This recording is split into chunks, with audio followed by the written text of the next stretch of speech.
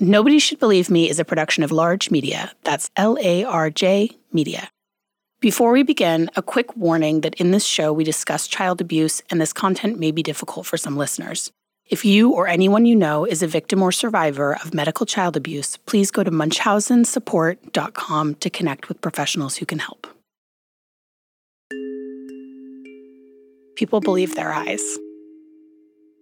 That's something that actually is so central to this whole issue and to people that experience this, is that we do believe the people that we love when they're telling us something.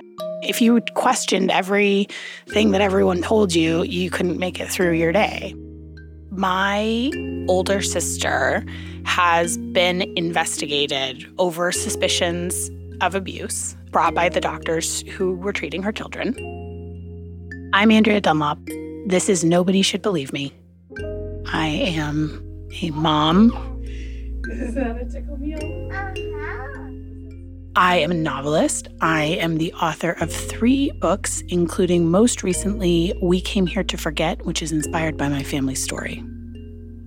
My sister has been investigated for Munchausen by proxy child abuse on 2 occasions that I'm aware of, though I want to be clear that she has never been charged with a crime. I'll get into a little bit more detail about my family's involvement in the first investigation in a future episode.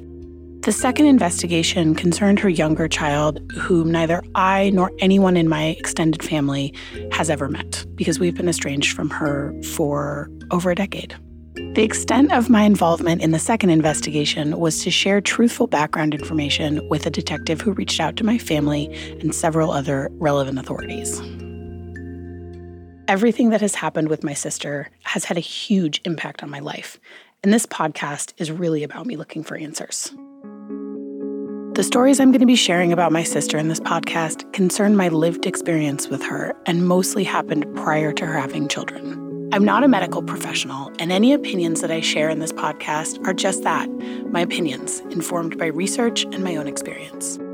We're going to be getting into all of the nuances of this in future episodes, but I wanted to start you off with a working definition of Munchausen by proxy because there is so much confusion around this term. We used the term Munchausen by proxy a lot in this podcast because it is the most well-known of the terms used for this. But Munchausen by proxy actually encompasses 2 different things. One is the act of medical child abuse, which involves a parent or caregiver fabricating, exaggerating, or inducing illness in their child. The second is factitious disorder imposed on another, which is the DSM term for individuals who commit medical child abuse in order to obtain emotional gratification.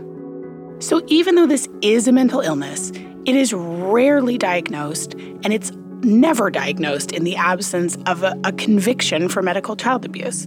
Even in the most famous case of our era, the Dee Dee Blanchard case, she was never officially diagnosed with factitious disorder imposed on another or Munchausen by proxy. She was also never charged with a crime. When I started writing my 3rd novel, We Came Here to Forget, I really quickly realized that it was going to be about sisters. And then I started getting into the topic of Munchausen by proxy more directly and realized that it just felt very urgent for me to write about. And I think that a huge part of that was because I was working through my own feelings about that while I was getting ready to become a mom. When I first came across Hope Ybarra's case, it was in Deanna Boyd's reporting for the Fort Worth Star-Telegram. There were just these uncanny similarities about really Hope's life and the story of her family that struck me right away as being so similar to my sister and my family's story. When I was pregnant with my first child, the specter of these investigations into my sister just hung really heavily on me. And in addition to that, her absence from my life during this time was really palpable. She'd been out of my life for many years by the time my daughter was born. And after some of the things that she'd done, which I'll get to, I felt really strongly that she needed help. Because of that, she cut me and my entire family off. After the second time she was investigated, I set out to learn everything I could about Munchausen by proxy in an attempt to come to grips with what had happened in my family. as most people would, I went online and I found the website of Dr. Mark Feldman, who is a professor at the University of Alabama and one of the foremost experts in the world on Munchausen by proxy and other factitious disorders. And I reached out to him. The American Psychiatric Association since 1980 has recognized factitious disorder as an ailment when the person induces or feigns illness in themselves. And that's called either factitious disorder imposed on self or more commonly Munchausen syndrome. When the person is feigning, exaggerating, or inducing illness in another person, that's still a factitious disorder, but we refer to it often as Munchausen by proxy. And then malingering is when a person does it not for emotional gratification, but more to acquire tangible goals like money, disability payments, or other rewards like evasion of criminal prosecution or evasion of military service. So there are subtle differences, but they're important because in some sense, Munchausen by proxy is paramount because it's a form of child abuse. The others are not. Until you understand the psychology behind it a little bit, in that, folks that have Munchausen, that psychopathology, they get a dopamine rush from the attention that they get for having a medical issue. So it can be seen like an addiction. So when you understand it in those terms, it's a lot easier to understand the why. It's a maladaptive coping mechanism that people use to get attention that they feel they need and can't get otherwise. Why a particular person develops it, that is more of a mystery than what it actually is or like how it functions. So all I knew was that my big sister had lied to me about something really serious, and that is a very hard thing to wrap your head around. I've spent the last decade of my life trying to make sense of my history with my sister, and it is complicated, and it's complicated to talk about. The truth is, there is so much about our shared history that I will never know. And I find myself still trying to make sense of memories that don't make any sense. There are some incidents where I do know definitively that she lied. And those are the memories that I can share with you. Many others, I can't. So I was reading everything I could get my hands on about Munchausen by proxy at the time. I was doing interviews on the topic. I was talking to a lot of experts. And throughout all of that, I found that this story of Hope Ybarra and her family just really stuck with me. I just had this very strong feeling that I could get to the bottom of something that I needed answered for myself by talking to Hope and her family. I started trying to get in touch with Hope's family members. I knew she had 3 siblings. I reached out to Robin Putcher, and she just happened to be living at the time about an hour and a half south of me. So she was actually the first person that I sat down to talk to face to face. You ready? My producer, Tina, and I, who both live in Seattle, drove south to the Tacoma area where Robin was living at the time. You too. Yes, I'm such a hugger. Me too. I do have a dog. She's perfect. So what was Hope like growing up? She was like the perfect sister. She was the perfect student. She was the oldest, and she had all the responsibility in the house. And she never let that bother her, parents put a lot of weight on their kids, especially a mom of 4, dinners and getting us in the shower and the laundry. And that was all Hope's kind of responsibility. And she just carried it. It wasn't like at the end of the day, she goes, I shouldn't have to do this, or why do I have to make dinner? She just did it. As I was talking to Robin, that feeling that I'd started out with of Hope's life and family being a parallel to my own was just deepening in this really extraordinary way. I really wanted to talk to the rest of her family and just fill this picture out. And so I was able to get in touch with her father, Paul Putcher, and her younger brother, Nick Putcher, who both live in Fort Worth, Texas. My name is Paul Putcher. I'm the father of Hope Ibarra. We didn't really notice anything, any issues whatsoever before anything started happening. And everything was cool. Hope's younger brother, Nick, really looked up to her during their childhood. So Hope was the oldest of the four of us. We were really, really close, especially as I got into high school. And that's really where my relationship with Hope had grown a lot. She was the first person in my family that had gone to college. Mom and Dad were always really proud. She did really well. She was doing well in her life, and it was kind of an inspiration for me. I could talk to her about what she had gone through, how she got to where she's at, and lean on her for kind of a resource because I wanted to go to school. I wanted to eventually be able to help take care of Mom and Dad and do all of that stuff. Again, Robin, Hope's younger sister. You know, she participated in all of our stuff.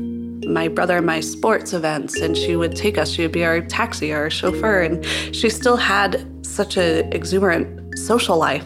You know, she had friends, and she was in clubs, and she was in marching band and jazz band. She played the saxophone, and then she played the clarinet in marching band, you know, and she could play the piano, and her and my mom shared that commonality I could never learn, you know. She just was very outgoing. I'm just sitting here smiling because I think talking about this part, it reminds me so much. You know, my sister was so fun. She had this incredibly light-hearted personality. She was magnetic. She was smart. She always had a ton of friends. She had this really close circle of friends from band. She played the French horn. I looked up to her in terms of, you know, just in the way that little sisters look up to big sisters. She just seemed to have things, you know, more figured out. She always had boyfriends. She's incredibly warm, very smart, and so funny, so silly. People loved her. Pretty, green eyes, really all-American girl next door. Sounds like Hope was really similar. So striking to me. That's scary. Yeah, it's almost like it's a little eerie. There was certainly a definitive moment where I lost my sister. You know, 10 years ago, I remember really vividly having what may turn out to be the final conversation that I have with her in my life. But at the same time, I also felt like I lost her little by little. In my memory, there's a person who is this funny, vibrant person with all of these interests. Someone who's a swimmer, loves horses, and who was the partner in crime to all my childhood adventures.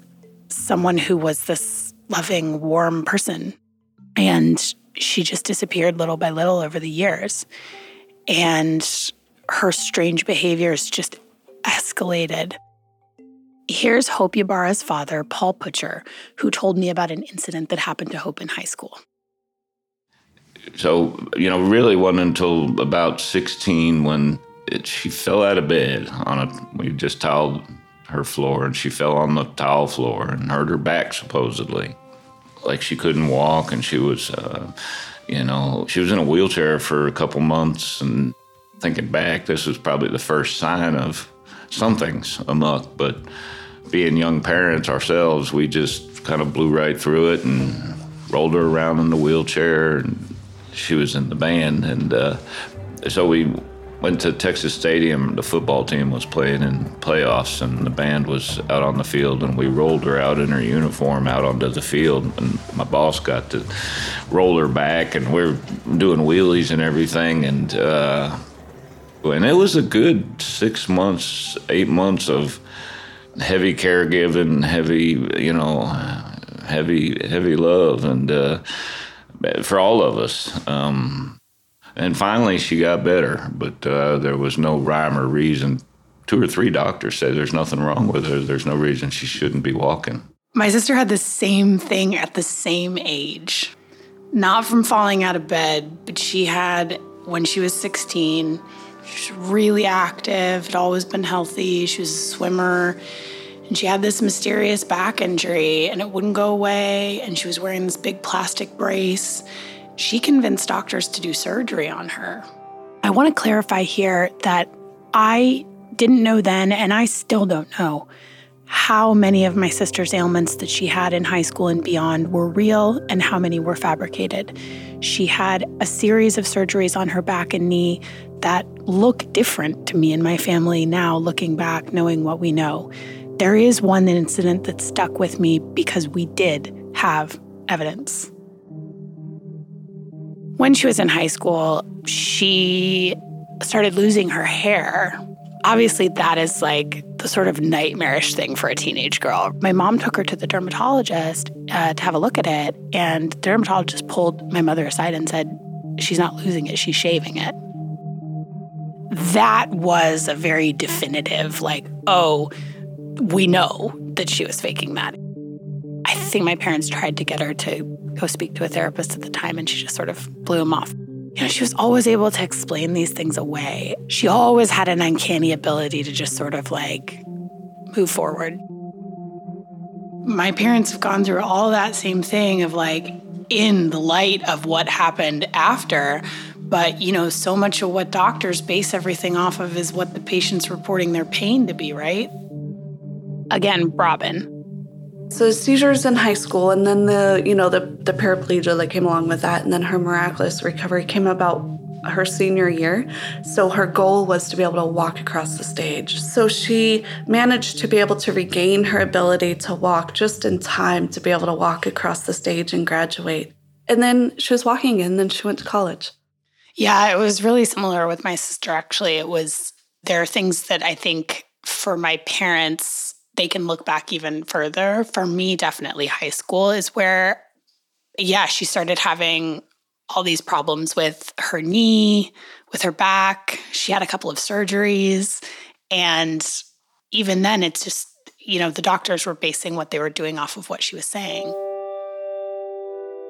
That summer, they packed her up and they brought her to school over in El Paso, Texas. And it was this very typical taking your child to the university. My mom and dad went and helped her pack into her dorm, and she was doing great, very typical things. She was participating in band, obviously. She also picked up jiu-jitsu and was taking classes at night to be able to, defend herself. And she was all of a sudden just thriving again in school. And then my mom got a call that Hope had a seizure at school. They had found her in her dorm on the ground. And so my mom, of course, rushed down there and mortified that her daughter is so far away and needing her. And so she got her back on her feet, got her back into school, made sure everything was fine.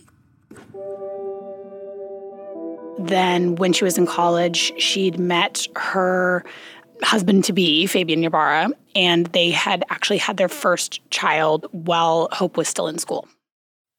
She managed to have this baby, and then she supposedly had complications, broke her tailbone. So my mom was there nursing her back to health, with this new dad and this new mom, and the new dad didn't know how to take care of a child, and they shared funny stories. He peed on them, the first diaper change. And still, at this point, she was a couple years into her schooling. She was going to become a veterinarian. She decided now as a new mom that she couldn't do that because she had to take care of the family. And so she changed her program and got her degree in chemistry. And so then they got married, a great, beautiful wedding, and had another child after that.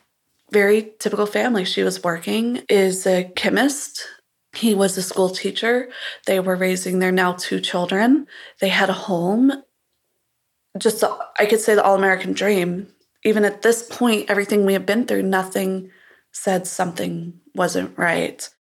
It really seemed like Hope had everything someone could want, including a happy marriage and beautiful family. When we spoke to Fabian Ybarra in Fort Worth, he had a somewhat different take on things. I don't think we were in love. I think we're just trying to make it work.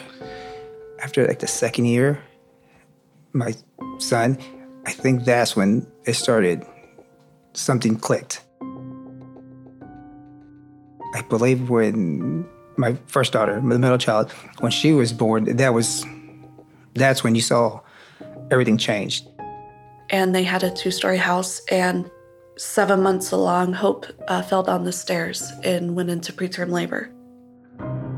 And so here this baby was born, 28 weeks. She was 1.5 pounds or, some ridiculously small weight. And she spent months in the NICU. And so here we are now, a family dedicated to taking care of Hope and her family and her kids. And she's power throughing everything and still being a devout mom and wife and managing it all so well. That's whenever you could start to see that things were changing a little bit with Hope. I can't even say that she lost her light at that point, but that's that's what sets the rest of things into motion. After Hope had her second child with Fabian, she later told her family that she was pregnant with twins. This detail of the pregnancy with twin girls really stuck with me because we'd had an identical situation in my family where my sister told us that she was pregnant with twins.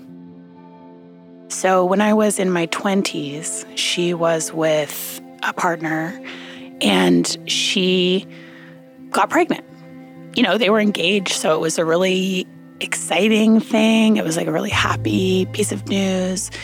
And she told us that she was having twins and they were, twin girls. And I was living in New York at the time. Saw her when I was home for Thanksgiving, and I was so excited. I knew their names. We bought gifts. My parents and I, we were all out of town. I think we were out of town together. We were in Las Vegas. And my sister called us. She was about 6 months pregnant at the time, so pretty far along. She called us, and she said that she was going into labor early, and she was going to the hospital, and my parents scrambled to get a flight home. She was calling and giving us updates, and I was having these long conversations with her, and she was saying, they've got me in the hospital. They're holding me upside down so the babies stay in, kind of like a little bit gallows humor about it. And then she lost the babies. And I was so sad. I was so sad for her. I was so excited to be an auntie, and I really felt that grief of losing those 2 little girls. And then things started to unravel really quickly. I think it was my dad who called me and said, there's something about all of this that's not adding up. And I spoke with a friend who my sister had told me took her to the hospital when she was losing the babies. That friend told me she had the understanding that my sister's fiance had been the one to take her to the hospital and that they'd been there together when she lost the babies. That was impossible because he was living in Tennessee at the time and, unbeknownst to me at that moment, was no longer her fiance. When I got his version of events many years later, he told me that he'd had doubts throughout the pregnancy and eventually surmised that she had probably never been pregnant at all, which is the conclusion that we'd all eventually come to. I did confront her on this once during my final conversation with her that I had, which was during the first investigation into her. And I asked her how she expected me to believe her when she'd lied about something as serious as an entire pregnancy. She didn't deny it, but said indignantly, "I don't know why you're bringing that up now." This fact of the fake twin pregnancy is the most striking similarity between my sister and Hope, and I asked Robin about it. Do you remember finding out that the pregnancy hadn't been real? So I remember her losing the twins and us coming and mourning with her. My sister's belly was very real. I saw the ultrasounds. I held them. My sister was pregnant in that moment, in my mind. So when my sister was pregnant, purportedly with twins, I put my hand on her belly and felt the baby kick.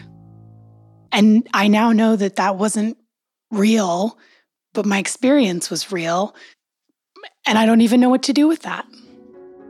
The twins that she lost were Alexandria and Alexia. So my son's name is Alexander after the twins that, come to find out, they never existed.